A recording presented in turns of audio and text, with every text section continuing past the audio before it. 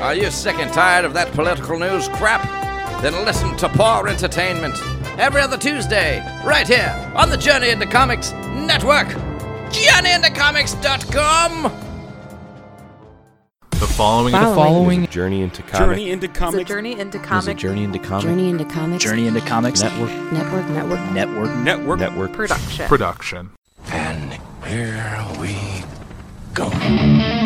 Ladies and gentlemen, you're listening to Journey into Comics, the podcast dedicated to all things nerd, with your host, the podfather himself, Nate Phillips. Showtime, a-holes. What's up, ladies and gentlemen? Welcome to another episode of Journey into Comics. Journey into Comics 208. Holy shit, it's late. I didn't mean to make that rhyme. It just kind of popped out of there onto me. So, hope everybody's doing fantastic as you're listening to this podcast Monday morning. I'm recording this like Saturday night, early Sunday morning. So, hope everybody's doing fantastic. Going to give you guys, as always, a little bit of back story of things that I have been doing as of late. So recently, Walk Among Us performed over the weekend, and we played this cool thing in Mulberry called Shakedown Fest. Now, at the Shakedown Fest, it was pretty nifty because we'd never played there before, and we really wanted to be a part of this event. And to finally get asked to be a part of this event this year was pretty huge. They also were like, hey, you can kind of pick when you want to play, and it was like, oh, that's cool. So we were like, maybe 8 o'clock is a cool spot. People will just be getting there. Now, what we didn't know was going to transpire, of course, on Friday, it decided to monsoon. So we're sitting there, and it's just pouring like crazy, and everything is going crazy with the rain on our drive down there and whatnot. And we're like, fuck, this is going to probably be like a maybe not so great turnout, you know? So luckily, actually, the turnout was fantastic. We got to play second. The sluts played first. They aren't actual sluts. They're all dudes. So, I mean, I guess dudes can be sluts. You know, anybody could be a slut, really, you know. And you could be a slut, too. But they played, and it was a cool set, you know, really get into their music. They play a lot of different weird styles. They go a little ska sometimes and some other stuff and whatnot. So we're sitting there, and it's almost time to go. And I'm like, I don't know how many mic inputs they have. So I'm like thinking about it, and I just realized you guys on the live feed can't even hear me talking. So now if you're joining the live feed, you can finally hear me speaking. You're probably like, Nate, we can't fucking hear you. What's going on? Well, I fixed it now. I totally forgot to turn my audio on that part. So if you're watching on the live stream, you're probably wondering why I'm not talking, but now I'm talking, so hopefully you're enjoying it. So anyways, Walk Among Us is about to perform, and I'm like, hey, I think 1, 2, 3... I don't think there's very many mic inputs. Like, there's only 4.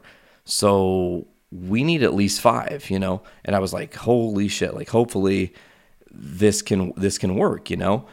So we get up on stage, we start, like, putting shit together and getting our stuff up there. And it's definitely only 4-channel board. We need 5 channels because there's 3 vocals and the 2 direct boxes for Sarah and Veronica's pianos. So I'm like, oh fuck, like I'm probably not gonna sing tonight, whatever, you know, like it's fine. I'm not even upset about it. So we get set up, we get our levels set, and it's go time, and we get going, we get into our set. It was a lot of fun. We opened with Where Eagles Dare. That's one of my favorites to play. It's just really energetic, kicks the door down screaming that I ain't no goddamn son of a bitch, which is true. We are not goddamn sons of bitches. So yeah, the set was a lot of fun, and it was cool to interact with all the different people and whatnot. And the environment there was just so relaxed. It was very like, hey, you're an artist. We're an artist too. Like, let's enjoy it and, you know, enjoy it together, as it were.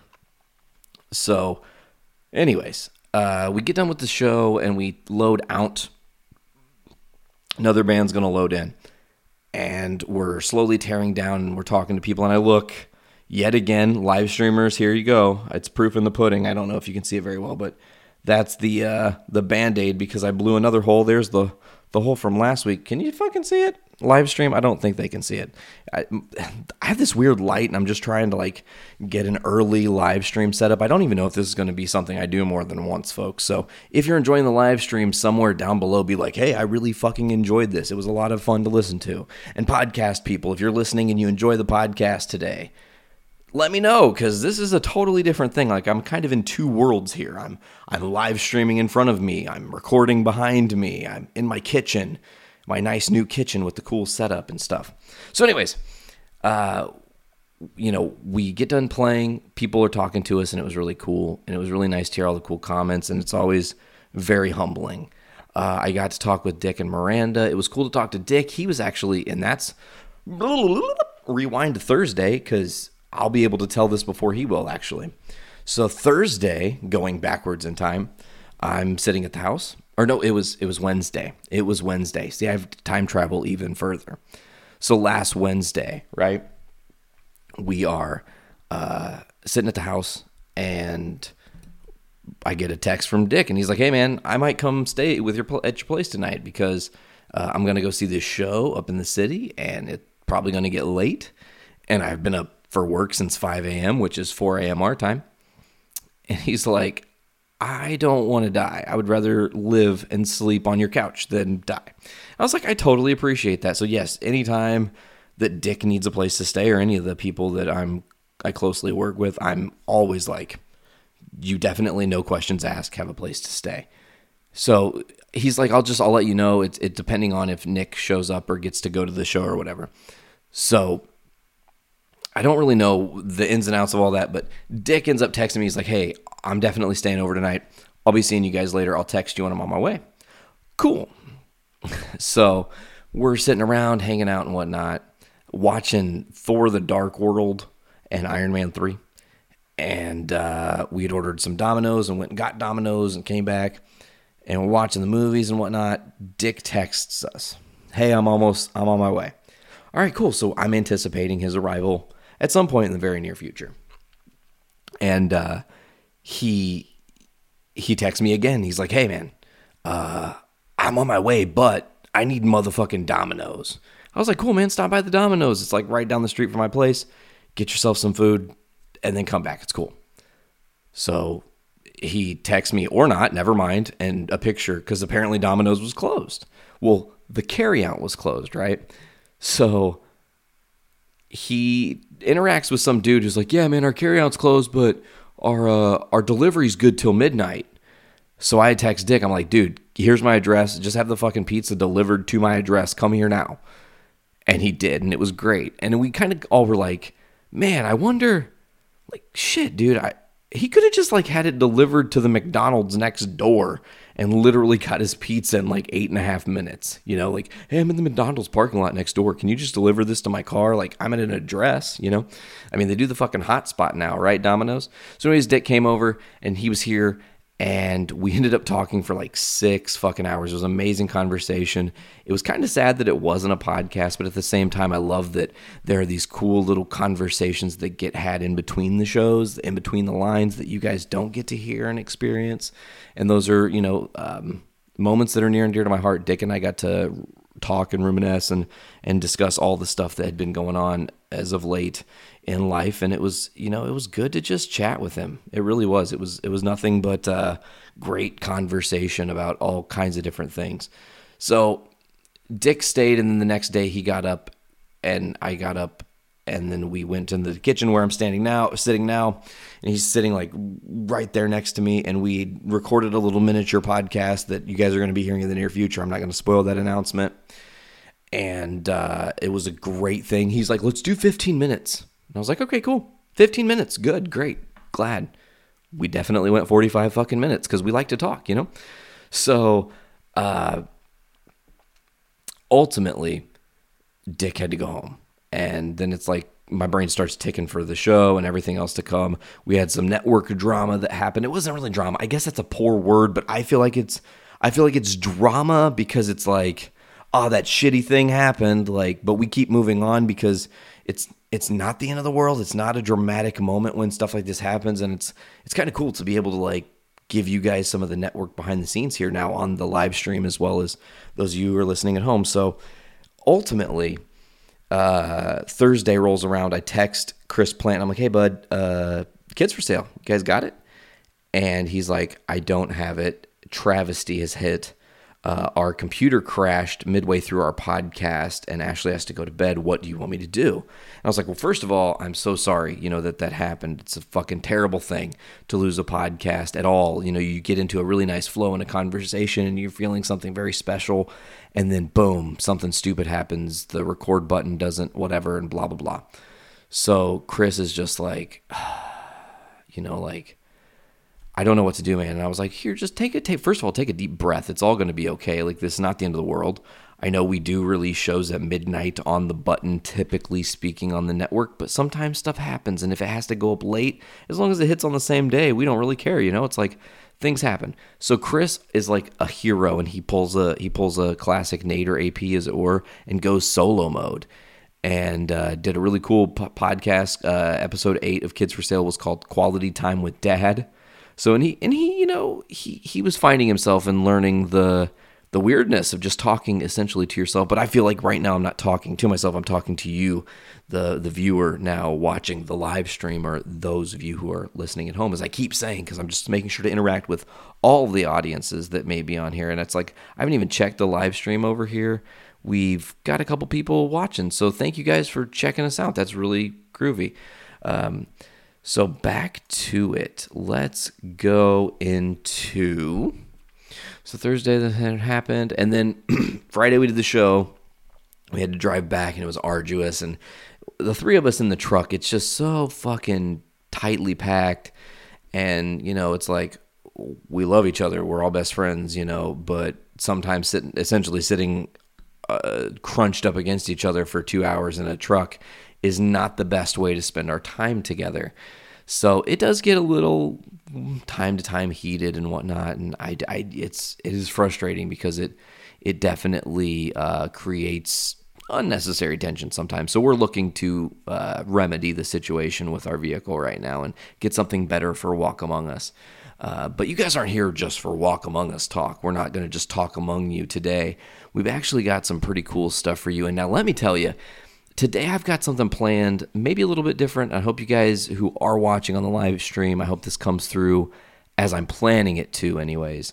I've got this new thing that Dick set me up with called Streamlabs, and I've kind of got this set up planned so that I can not only talk about the things that I wanted to talk about today, which is a lot of Captain Marvel news and some other stuff, and not the whole show is not going to be like this, but and we might not actually even start there. I just wanted to make you guys who are on the live stream aware that there's going to be some neat stuff, because while I'm talking about whatever the fuck it is that I am reviewing or looking at or dissecting for the first time, I'm going to definitely be putting them up on the screen. So if you're watching it, you're going to actually get to see what the fuck I'm talking about and go, oh, that's really radical and really cool. Speaking of radical and cool, here's something neat. Apparently, Kevin Smith said Journey into Comics on his podcast this week, so we'll see what that's about. AP is supposed to be hitting me back with some audio evidence of that. Maybe we'll turn that into an interesting little bumper. Who knows? I don't know. It depends on how cool it sounds and what exactly was said. Maybe he referenced our show. I don't know.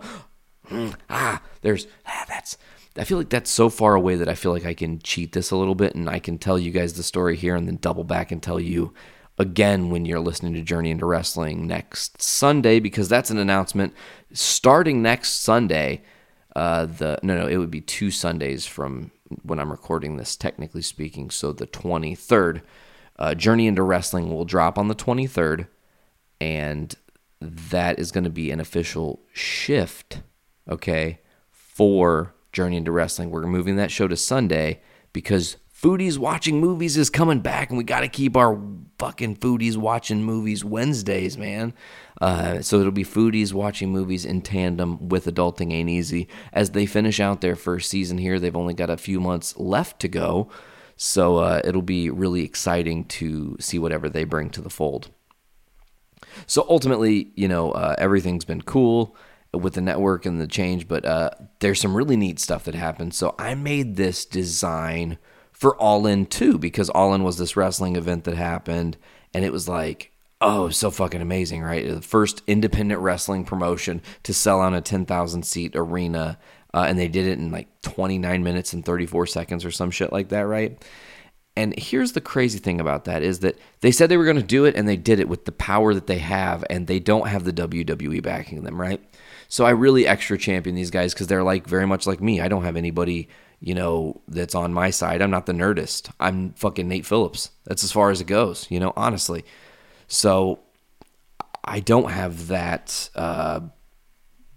big name exposure and whatnot. I'm doing this on the grind and on the hustle and, you know, hoping and praying that someday I'm trying to get this light adjusted because it's kind of glaring and that shit is obnoxious. I just realized you guys got to be hating that.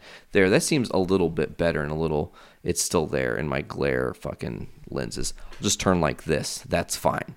It's even better. So, lost my train of thought there because the fucking light got me. Where was I at with all the shit that's been going on? Oh, so the All In thing. Yeah, back to that. So with All In happening, my wheels were turning, and I was like, oh my God, I'm going to make I think I told part of the story on the last Journey into Wrestling. I did. I know I did.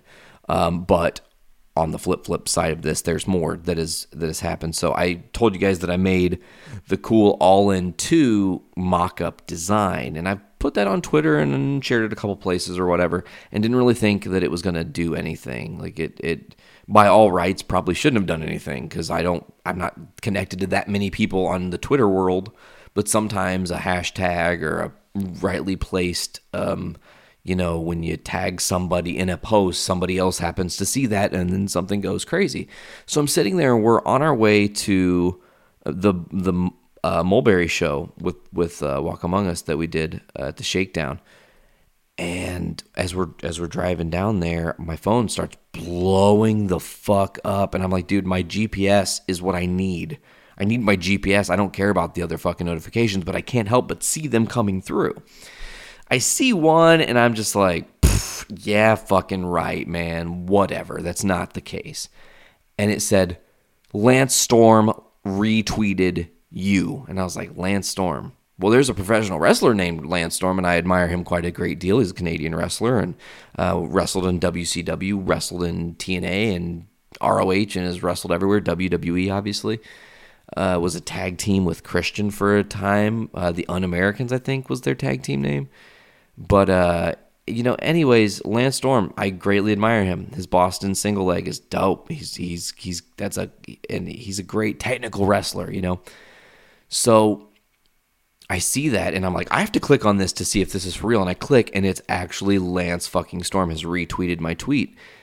And I was like, holy shit. And he said, I love this design because it would work for 2, 3, 4, and 5.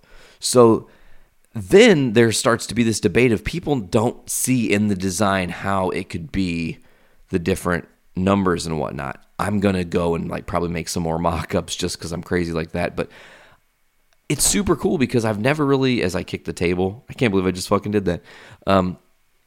It's crazy to me because I've never had something go Twitter viral. Like I've had some interesting successes, whatever the fuck that means, for having like a lot of responses on a post on Facebook or whatever. I think that was in some group. And I posted a thing like, what are you passionate about? And it ended up getting like 357 comments or some odd shit like that. Only like 4 likes, but a fuck ton of comments. And I was like, wow, that's crazy. So I've had brushes with that kind of shit before. So to have all these people retweeting, all these people saying that they hope my design gets picked up, they hope that the Bucks and Cody see my design and have something to say about it. And I'm like, me too. Like, here's my thought. I don't want anything from them. They can sell that on all the fucking merch in the world, and I'll let them have it as their design. Just get me to fucking All In too and let me sit ringside to watch it, and that's all I need. I'm sold. You know what I'm saying? Like, get me a couple tickets to go there and fucking chill and watch this shit live and get home, and that's all I care to do. And you can have my fucking design. Like, I don't give a shit that much. I mean, I think that's a fair trade. All In 2 hasn't even been announced yet. So anyways, I digress. Let's get into some comic book news. And we're going to start off with Captain Marvel, right? So I teased and even did a little live video not too long ago that was like, I can't remember what. It was like, hey, there's going to be this big announcement on Captain Marvel. Like, hopefully we have some cool shit to discuss with that. Hopefully there's a trailer. Spoiler alert. There's no fucking trailer yet. I'm hoping maybe by this week they'll be like, shit, we really need to get the trailer out. That hype was overhyped. There's so much hype on Captain Marvel, it's crazy. And there's a lot of reason why. So like I said on the live feed, if you're hanging out right now, you're about to be seeing some cool stuff because I'm going to be showing you guys the stuff they released, the pictures they released for Captain Marvel. As Entertainment Weekly broke on Tuesday or Wednesday it was, that Captain Marvel graced the cover. And it's fantastic. Brie Larson looks amazing as Captain Marvel. Very powerful, very empowering. Looks great in the suit. The suit looks fantastic. Entertainment Weekly up there. The future is female. Your very first look at the galaxy's newest and most powerful star, Captain Marvel. I really dig it. Like, overall, just the look of that is badass. Now, it doesn't stop there because they released some more pictures, and we're going to get there. This one here, I pointed the wrong direction. I'm still getting used to what direction to point. So this one right here is the first shot from, like, in the movie, her on set with the suit. It looks fucking fantastic. I love how angry she looks. She looks like she's got a lot of rage in her, and I think that's going to be a big chess piece in her story, right? Brie Larson's Captain Marvel is struggling in this universe, and she's going through some shit in this part of her world. She's already Captain Marvel, and then they're going to kind of bend some of her origin story a little bit, and I'm really looking forward to that because her origin story, she gets her powers from Mar-Vell, who passes them down to her. However, that's not going to be the case because she already is whatever, and or I guess it was more her suit that gets passed down, or I'm bad about Captain Marvel. I'm still learning, so it's kind of a process. I'm not the best right now, but I'm just commenting on the aesthetics of it all. It looks fan-fucking-tastic. So here we got a picture of Mar-Vell, played by Jude Law. The returning Lee Pace playing Ronan the Accuser. Maybe he's not the Accuser yet. Maybe he is the accused. That was a terrible joke, but it's the director right above me here. Directing them, telling them what she wants out of the energy of the scene and whatnot, probably. Jude Law looking a little menacing, but at the same time looks kind of like a badass and a boss, so looking forward to that. We're going to move forward here and look at another picture that was released from Entertainment Weekly of the Star Force. Now, interesting to note here on the Star Force picture, we've got... I can't actually point, like my arm only goes, it doesn't go through the thing, I can't do that, but up there, you guys will notice that it's Korath from Guardians, and you've got the lady that's like almost right above me is Minerva, which awesome, they're getting Minerva into the universe here now, so Star Force there, Ronan the Accuser, as with Lee Pace there. And again, you've got Jude Law as Mar-Vell. Now, the next picture is maybe one of the ones I'm most excited to discuss because I want your Skrulls and I need your Skrulls because it's the motherfucking Skrulls. I'm so excited. They look fantastic and as menacing and creepy as the advertisements and weird things they added to Secret Invasion specifically. Some of the art that I think Alex Ross did specifically for Secret Invasion really resonating here in how they designed these Skrull who are planning a full-on invasion. Now, Ben Mendelsohn is playing the main bad. He was in and is in, I'm pretty sure he was in Rogue One. He's one of, I'm pretty sure he's in Rogue One. But anyways, he's going to be playing fucking this, I can't think of his name. Of course, I fucked this up. I think it's Talos, Talon, Tenny. What's his? Oh, here we go. His villainous role has been revealed. What is his villainous role named? Talos. I was right the first fucking time. So get out of here. God. So Talos, right? He's playing Talos, who is a Skrull who technically speaking can't shapeshift like all the other Skrull. Like all the other Skrull essentially can shapeshift into anybody. But wasting Ben Mendelsohn on just having him in temporarily in prosthetics and then having him shapeshift the majority of the movie to other characters kind of sacrifices a really great actor for the sake of like telling your story. So if you limit that, if you put your character in a box and say, Talos, you can only change into one form, and it's kind of like a human variation of yourself, and that's as far as you get to go, but that's it, you know, then it limits his ability to fuck with everything. So what he does is more calculated because he doesn't have all the powers, you know, and he becomes a great general because he's planning the Skrull invasion. And how is he planning the Skrull invasion? Well, Ben Mendelsohn's character actually is going to be, and this is the cool thing, folks, Ben Mendelsohn's character is actually going to be the boss of Nick Fury in S.H.I.E.L.D. when Nick Fury was an underling at this point. Nick Fury having both of his eyes. Speaking of Nick Fury, bam! Here's our first look at young Nick Fury. The de-agifying process that Marvel and Disney possess is fucking terrifying. They do such a great job.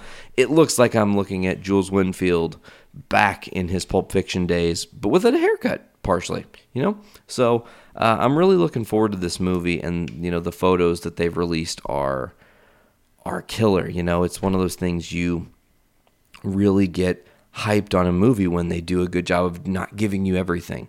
Like, I feel like if right now we would already have a Captain Marvel trailer, that'd be it. Like, we would have it. It would be cool to talk about. It'd be cool to watch on the show or whatnot and freak out about with you guys. But it's cool right now that they're only limiting these to photos because we now kind of have to fill in the puzzle pieces and start to guess what's happening. So when we actually see footage, it's going to be epic. It's going to feel huge. I feel like we're going to immediately go, oh, this is superheroes like we haven't seen before. Like, they're going to take it to a different level this time. And then the whole... I don't know if you guys on the podcast can hear this, but I can definitely tell you that the live streamers can hear. It's the train of our existence, folks. It's coming through. It's coming to get us. When it comes to be that the soothing light at the end of your tunnel, it's just a freight train coming your way. That's a Metallica quote for you. Stick it in your pipe, Corey Graves. Back to Captain Marvel one last time. There was one more photo released that's of major importance. A major player in the story, Maria Photon Rambeau, is one of the characters that's going to be acting alongside of Carol Danvers as Brie Larson, and a good friend of, and she's going to be tackling crazy situations she's never seen or dealt with before and jumping in with both feet first. So that looks to be really exciting. And Photon, I can't circle it for you. I wish there was an option to circle, but Photon being on her flight is not like, oh, it's just a cool name, like neat. Her daughter is going to become the Photon, and that is awesome because that's just setting up a future. I mean, you know, you have to set up the future of the Marvel Cinematic Universe because you're thinking bigger picture. And, of course, this movie's set in the 90s, so you can set Photon as a little teaser, and maybe something happens to Maria that causes her to not make it out of the movie. Maria's daughter, Monica, picks up the moniker of Photon. And, you know, Photon's pretty powerful in her own right. She's got some cool, nifty abilities. So I think it's going to be neat to see what they do with Photon and if they take that to the next level. Now, there's a couple things I do want to discuss here that we definitely need to discuss, but Ben Mendelsohn, talking directly about this movie, is quoted as saying, look, we got to deal with the Kree. The Kree are punks and the Skrulls. I mean, we're just misunderstood. At the end of the day, the Skrull is really misunderstood. Look, I don't want to curse in print or anywhere else, but if I could, I would about the Kree. Yeah, I would. Mendelsohn had a lot of fun with the role, kind of like he's playing these two different parts, but he's the same character. He says, I mean, while you're scrolling, it's a bit of a different thing. I've got a certain flow to it that this guy, gestures to human costume, doesn't have. Because this guy doesn't sound like this, and he changes his voice to the American accent. It's a lot more straight up, ready to do the work, very military, industrial complex, certain 1990, whatever. A lot more buttoned up. Scrawling's a bit more laid back, a bit more tough, a bit more nasty maybe. Maybe. You got sharper nails, stuff like that. looking forward to this movie just because they're like I said, they're doing a great job of hyping it. Nick Fury, Sam Jackson quotes some Nick Fury to also speak about some more characters that we're discussing stuff with EW here.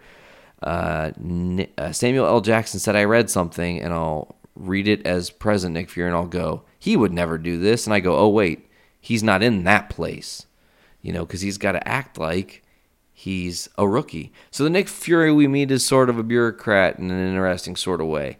Jackson says he hadn't become jaded or a slave to the cynicism that we normally see. He sort of respects the people that are above him, so more than the Nick Fury that people are used to. More so than the people that Nick Fury are used to. So he says he has a great sense of humor, and it was cool to, work with a rookie, Phil Coulson, again in this movie. Meeting the half-Kree, half-human superhero Carol Danvers comes as a mind-changing, attitude-changing moment for him that led to him to become the person that we know. He now understands there are other things out there. He understands that they're not all enemies. We do need to find allies who have specific kinds of skills that humans don't have, and trying to convince people above him is a difficult task because they haven't seen it or experienced it. That attitude change could help along the way because it could create his reasoning for having the eye patch. The last time I trusted someone, I lost an eye, Fury said back in Winter Soldier. So the last time he trusted, say, Talos, who is his boss, who is actually a Skrull. You guys see what I'm getting at here? It writes itself. It's going to be so good. Jackson also went on to say she's got the strength of the character. She's an interesting, iconic figure in the world of Me Too and women's strength and everything that's going on in the world right now. She's a pivotal figure in that. And to put her in this position, in this very particular role in a film like this that's driven by feminism in a very interesting way, it's just the right choice. Looking forward to this. We already kind of talked about how it's going to set up Secret Invasion, but we really didn't dish on Secret Invasion. So slowly we've started to learn now that Ben Mendelsohn's going to be infiltrating S.H.I.E.L.D. and that he's literally planning a full-scale invasion of Earth on a grand scale, no less. So it just seems like he's planning bigger things than just what's going to be seen in this movie, and that's going to lead to long-term stuff that we haven't yet seen in the MCU. Meaning, right? And this is the thing you got to think about. He is essentially going to... Oh, it's going to be so good. Ben Mendelsohn's Talos is setting up the precedent that any of our heroes in the entirety of the MCU could be Skrull at any point, and that could be a rug that just gets pulled out from under us. Bam. And I mean, how badass would it be that by the time we find Hawkeye in Avengers 4, there's a Skrull laying on the table that looks like one of the Avengers we know, but was a Skrull the whole time. And when they died, they went back to their Skrull look, but they're still in their costume, right? That would be insane because they do that with Elektra in Secret Invasion. So it would be neat to kind of, spin that back on its head. And I think that Captain Marvel is going to do a beautiful job of laying the deep groundwork to make that the case. So that when Ben Mendelsohn's, I feel like he's going to be like, I can't tell if he's going to be a Joker-esque villain or more like a... Man, it'd be kind of cool to see him be more like the Mandarin, speaking of Iron Man 3. Shout out to Veronica, who's checking the show out right now. Sorry, I'm not done with the podcast yet. I know it's late. But I didn't mean to leave the photon thing up, guys. I need to change that back, for those of you who are watching the live feed. Let's get that back there. There we go. Had that picture of Maria while I was doing all this other stuff, and I totally forgot to change it back. So I'm really looking forward to the possibility of Secret Invasion because it does set the precedent. It also sets endless possibilities that there are characters we don't even know that exist that have been locked away because of the Skrull. I'm looking at you, Fantastic Four. That's a possibility, a way to slip you in. Maybe even Deadpool, who knows? I mean, that'd be interesting. There are so many different options they can play with using the Skrull because they're shapeshifters, Interesting to know that the Kree-Skrull War will be kind of really happening in Captain Marvel. And it's not the fallout from that is going to be everlasting all the way into the fourth Avengers movie because, they're going to think that the snap was each other. The Kree are going to be like, hey, you fucking got rid of half our people, Skrull, you mother Fs. And then the Skrull are going to be like, no, we didn't. But you got rid of half our people, and that's what we think happened. And they're not going to go, oh, we both lost half our people. Maybe it was someone else. They're going to just keep fighting and more fighting and more fighting. And it's going to set a great story up, and I'm really looking forward to that. Now, back to it. We're going to do some other stuff here, talk about some other things. Okay, we're going to get into some Marvel news here. We've actually got a lot of Marvel news today. I don't think I covered enough Marvel last week, or I don't cover enough Marvel on this show at all, maybe. DC news was slow this week. I don't have the streaming service yet. You guys should check that out if you have the opportunity. Hopefully you do. Oh, what up, Ross? Ross came and checked the podcast out during the live stream. I didn't even see that. Now I feel like a jerkhole. My bad. So anyways, let's get back into it. We've got some more James Gunn news on the horizon. I've got a lot to say, 3 different articles, 3 different things to break down. So before we do that, here's to you, AP. Here's my Facebook live stream, first time drinking water during the podcast. We wonder why we do it. It's to keep shit real, because I'm a human, you guys, and that's just who I am. Oh, yeah.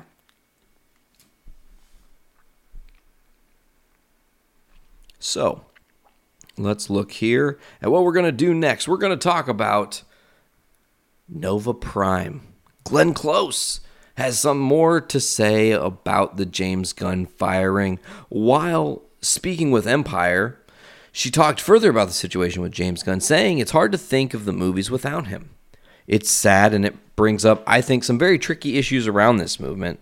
I bring it up with every woman I talk to because I want to know what people feel, you know? Is that truly what we should be doing? Especially in this case, somebody, alt-right blogger Mike Chernovic, who's known to ruin people for something they wrote in a totally different context, 10, 12 years ago? What are we going to do? Go back to our past and make sure everything we said was politically correct? Who can live like that? I just feel there's something wrong about that. I feel sad. I feel sad certainly for James, and I feel sad for the whole situation. I feel sad that we're in a society where the social media people say things that they might not say in person. I think that's a real danger. If you're saying something on social media that you can't say to somebody face to face, you should think about what you're saying on social media, and I fully fucking agree with that. 110%. There's no more to what she said, so Glenn Close kind of closes there. Michelle Yeoh, who was Aletta O'Gord in Guardians 2, right? She says, talking about the James Gunn situation yet again, she says, I was shocked, horrified that we can allow something like that to happen. I don't understand at all. It's so unnecessary. What good does it do? And, I mean, that's pretty much it. They bring up again, talking about this article, they bring up again about the fully support James Gunn thing. I hate that this is happening, and I feel like we're in this, like, another alternate dimension, like, Donald Trump is our president, and James Gunn is not working on Guardians of the Galaxy, and the fucking balance of the universe is off, and I don't like it. I don't like it. But here's the thing. There have been some people that are championing other directors to take over the role that James Gunn had and take over James Gunn's Guardians of the Galaxy Volume 3, right? But here's the interesting thing. So far, every director that has been brought to the attention, like, well, would you do it? They typically say no. Or they don't want to be a part of that because they don't feel right. They feel a literal injustice has been done to James Gunn. It's like the whole universe is just waiting for Disney to fix this fucking mistake. So fix it, Disney. We're not asking. We're demanding it. God damn it. So here's Paul Feig. He was the director of Ghostbusters. He was on a Happy, Sad, Confused podcast. He said, I would never take anything away from another filmmaker. You can think whatever. Moralize about what James wrote. I don't make those kind of jokes. I don't like those kind of jokes, but still, that's James' franchise. So he's saying, he's like, look, I'm not. He said he's not going to try to fill the void by Gunn, but he said maybe he would take a superhero movie. Quoting, he says, I'm open to it. I really appreciate superheroes, but I don't love them. My problem is that I can never figure out the stakes, because if a guy gets punched through a building and the building falls on him and he can get up and shake his head, then I don't know what I'm rooting for with you. The first Iron Man I loved because here's a human guy. That I can get behind. He's so smart that he builds all this other stuff. I get that. Batman's the same way. Batman's a rich guy who invents all this cool stuff. That I understand. That's why I loved Ghostbusters. Here are these scientists who invent stuff. They're still human. Cool. I like Paul Feig. He's a cool dude here. Interesting news to keep on the Marvel train, just kind of bouncing around on some of this Marvel stuff. Ant-Man and the Wasp has just done something that I don't know what people are going to think about it, but I'm going to report the news to you guys as I see it, and this is something I think that is very important to say. Ant-Man and the Wasp has officially surpassed Solo, a Star Wars story, at the United States domestic box office. It's close right now.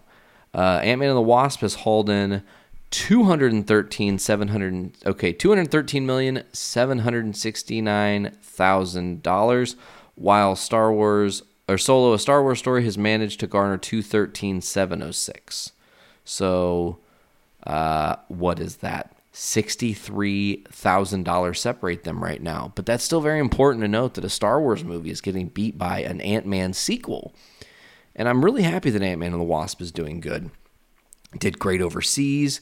It's kicking ass. It's not the highest rated movie of all time or anything, but I thought it was very fun. It was very energetic, and just seeing Evangeline Lilly and Paul Rudd. We've already reminisced on and talked about our review of Ant-Man. Go back and listen to Veronica and I cover that back in July, whenever the fudge that was. I can't remember what episode that was.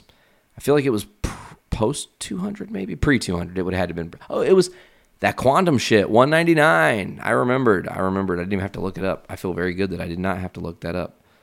I would have felt weird if I was looking it up, So anyways, let's get back into some more news. Cool that Ant-Man and the Wasp is breaking those records, but we're going to get on to some actual comic book news for a brief momento here. And I am so pumped, you guys. Listen, there is one character that I have believed thoroughly is highly underrated, okay? And he is going to be returning to the fold very soon. And I am so excited to see what they do with this, because, okay, listen, I've been a big fan of Spider-Man for a long time, and I was reading all the way up and into the 700th issue of Spider-Man when Dr. Otto Octavius took over the body of Peter Parker, and Peter Parker's spirit died with Otto Octavius's body, right? And it was like this crazy tragedy and whatnot. Well, out of that spun another thing, which was, I didn't want to spoiler alert that one. Oops, that was a little early here, but I got to do something, folks. So what happens is Otto Octavius, right? He shows up and I can't even do it. Oh, well, doesn't matter. That doesn't matter. I was trying to edit something on the podcast for the live stream, and it just didn't work, folks. So we're going to move on. I was going to show you guys this thing because Marvel is bringing back Superior Spider-Man. So what happened was, after Otto Octavius took over as Spidey, or as Parker, he decided, I can be Spider-Man, and guess what? I can be better than Peter Parker. And I loved the Superior Spider-Man series. I have all 27 issues, I think they ran, or 31 issues. It's something like that, but I have them all. I loved that series. I loved the run. I thought it was very clever. Otto essentially getting Peter's life back into focus. It also kind of intertwines with what's going on with Parker now in Amazing Spider-Man, because his degree has been taken away because the thing that I think it was Kirk Connors maybe made, or somebody made, can read your brainwaves and see who actually wrote something that you presented as your own work, so they can figure out if people are plagiarizing. And it says that Otto Octavius wrote the dissertation for Peter to get his degree, so it costs him his degree. It gets revoked, and he has to go work with Kirk Connors. So I'm really, really stoked that they're going to be debuting Superior Spider-Man #1. When does it say it's going to come out? It looks like it says December. So it's going to be a Christmassy time thing, which is cool. I'm really looking forward to that. It makes sense considering that book came out around December when it first dropped, when the first volume of it came out. So I'm really looking forward to Superior Spider-Man. It's like I said, one of my favorites. If you guys haven't read the series, please do yourself a favor. Get your Marvel.com membership or whatever the fuck and get a digital comic and download the fucking digital comics of Superior Spider-Man, because it's such a great, intelligent, well thought out story through and through. Very, very, very big fan of that. So we are going to move on because there's more Spider-Man news, and it's actually going to kind of intertwine with some Captain Marvel news, and it's going to intertwine with some other things. So there's new video that reveals the return of Maria Hill and Nick Fury on the set of Spider-Man Far From Home. So here's the interesting thing. They're blinked out of existence. Spidey's blinked out of existence. The train of our existence, that one's very loud this time. It's fucking 2 a.m. and this train driver's like, I must honk the horn no less than 3 times at each crossing to ensure the safety of everyone that's not on the fucking road but is asleep right now, because it's 2 a.m. for those of you who are watching the live stream. Because those of you who are listening on the podcast on Monday, it's not 2 a.m. for you. Well, maybe it is, depending on when you're listening. And if it is 2 a.m, send us a tweet. Be like, hey, our Twitter is @JIC Network. You should check us out. Lance Storm likes what we're doing. That should sell you enough, right? I think so. Anyways, Spider-Man Far From Home set reveals Samuel L. Jackson and Kobe Smulders as Maria Hill and Nick Fury, respectively, on the set of Far From Home. They're all blinked out of existence, including Spider-Man. This movie is going to be coming out a month or 2 after Avengers 4, so kind of a big deal, honestly. That how are they going to get around not giving away what happens? Well, that's why a lot of people think that this movie is going to be a prequel. This movie is going to essentially be set between the times of Avengers 4, and one of the cats is trying to bust in, but I got that thing set up and they can't do it. I'm so happy it worked. But anyways, it seems that it could be a prequel. Obviously, Kobe Smulders and Samuel L. Jackson blinked out of existence at the end of Avengers Infinity War. This movie having Parker traveling all around. It is possible that maybe he's on his way to or on the way from the airport when the Q ships start showing up in Infinity War, possibly, right? I mean, I don't know. I just... Kevin Feige did say, though, I don't... It's weird because, again, Kevin Feige, as I just reread, he did say that this movie would happen it would start minutes after. But you know what you could do? Start the movie minutes after, but then go into prequel mode, tell the story you're needing to tell that leads up to the whole reason that the first part of the movie is even happening, and then you can forward progress it through there. But it's like Parker reminiscing about whatever happened, and yeah. Here's another interesting thing that people are talking about. There's a fan theory that Odin was possibly the first person to collect all the Infinity Stones. This Reddit theory, okay, I'm going to just read the whole article. It says, there's a theory which showed up on the Reddit fan theory sub recently that expands on a previous theory that Odin was questing for the stones, but stopped short of the Soul Stone as he didn't want to sacrifice anyone.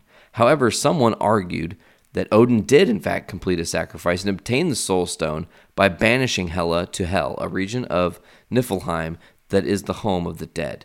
Then with the stones in his possession, he wielded their power to bring peace to the 9 realms before returning, scattering them again, specifically giving the Time Stone to Agamotto, hiding the Tesseract in Norway, leaving them to eventually be hunted down by Thanos.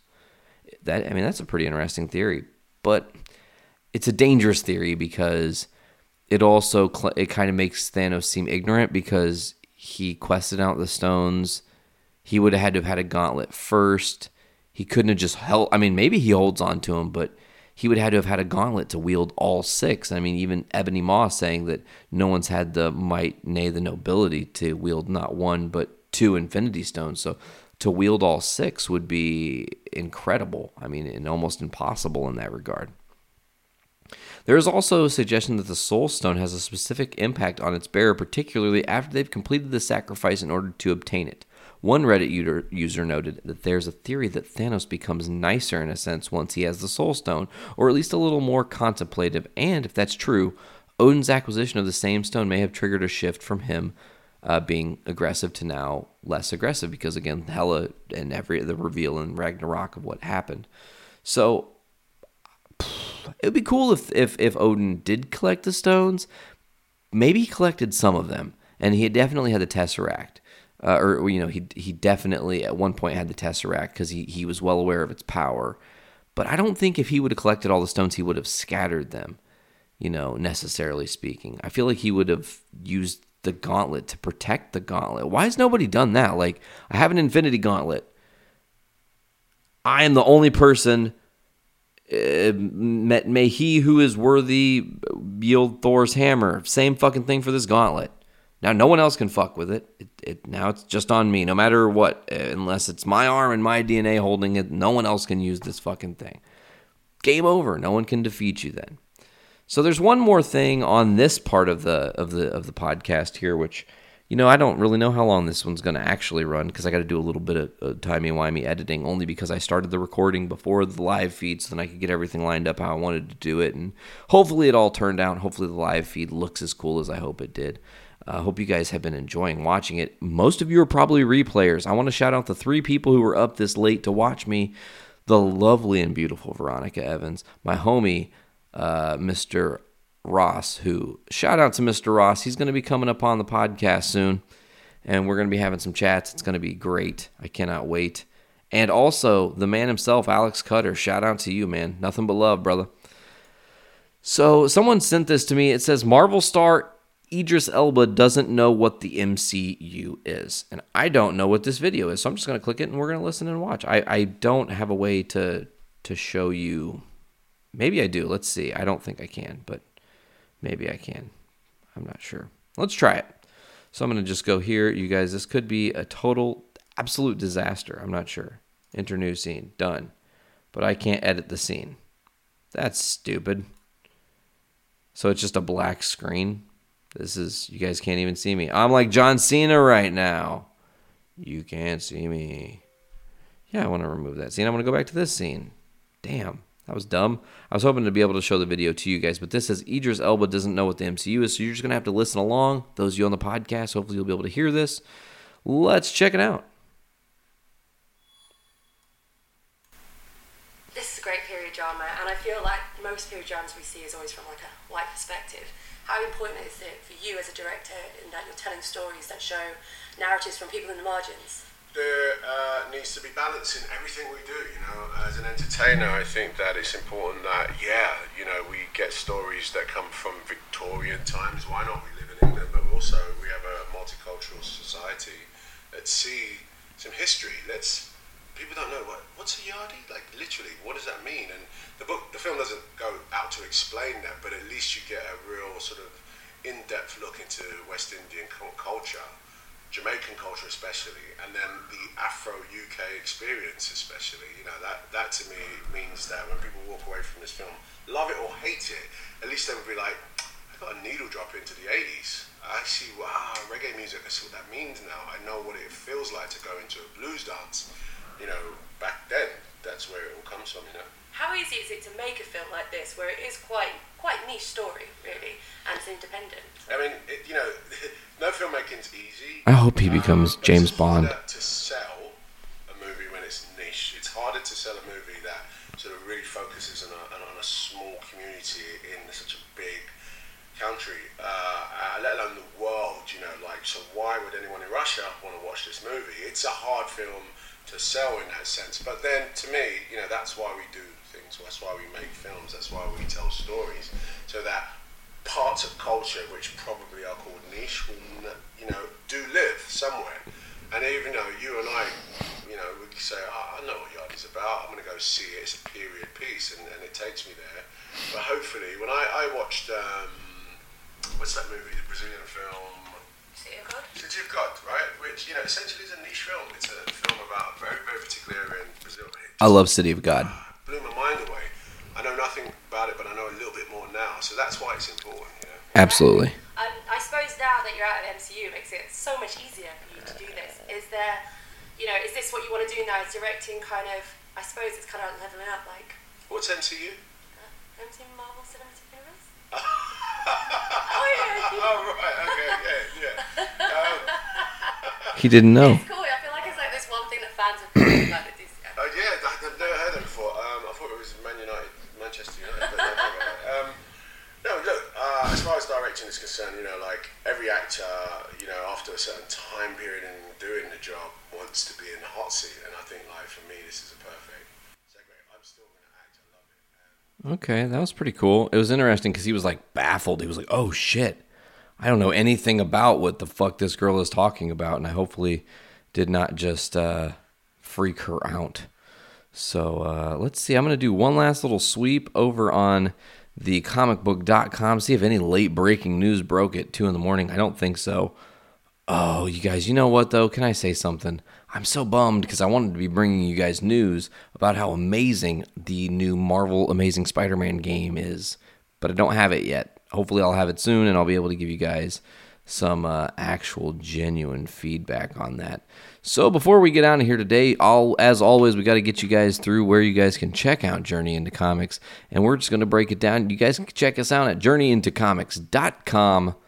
Also go on to iTunes, Podbean, Stitcher Radio, Google Play Music, and Spotify. Search Journey into Comics Network. You'll get all 10 shows on the network, where we have shows like Poor News, Poor Report. I fuck this up every time because the new shows. I got to get this down. Okay, here we go. You ready? You have Journey into Comics. That's this show. Tomorrow, Poor Entertainment. Then you have Adulting Ain't Easy, Foodies Watching Movies, Journey into Wrestling, Podcastrophe, Gallifradio, Kids for Sale podcast, The Voice of Survival, Brews with Dudes, and on Sundays we do a Best of the Week show, giving you highlights of all the cool stuff that we do on the network every single day of the week, Monday through Sunday. We've got something coming to you guys, just like I said, journeyintocomics.com, but you guys really should check out our Patreon. We've got some pretty cool stuff there. You give us $1, you get exclusive content and early access. That means as soon as the podcast is done being edited, it's in your ear hole immediately. Exclusive content meaning when Bruce with Dudes does the post game, you guys get to listen to that, and no one on Podbean or any of those other places I mentioned will get to listen to that. Only through our Patreon do you get that exclusive content. We're bringing you extra stuff. You're giving us your money, and the whole purpose of that is to fund what we love, and what we love doing is creating podcasts for you fine people. There are many other tiers on our network. You can get the $5 sticker tier, and that's got all the other stuff included, plus a random sticker once a month.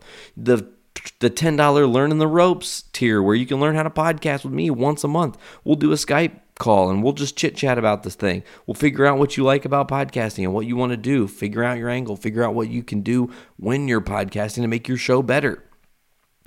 Also, you've got the $20 t-shirt tier that has all the other stuff except for the Skype call. And you get a t-shirt. But then you have the Learning the Ropes and a t-shirt tier that's everything for $25. So it's actually a deal. It's a discount. You get more stuff for $5 less than if you were to buy those things separately. We need your help. We would love your help. Please go check us out. That's patreon.com/Journey into Comics, folks. I want to thank you guys so much for checking this out. For those of you who have been on the live stream, thank you for this experience. It's been totally interesting and different, and learning how to decipher what to interact with, and learning the whole thing. Hopefully you guys like the look of everything. As always, I am your host, Nate. This is Journey into Comics 208. I want your scroll. As always, do me a favor. Be breezy. Be chill. Tip your caps back, saw those brains open, or your skulls open, saw your scrolls open, and fill your brains with shit. Later, guys.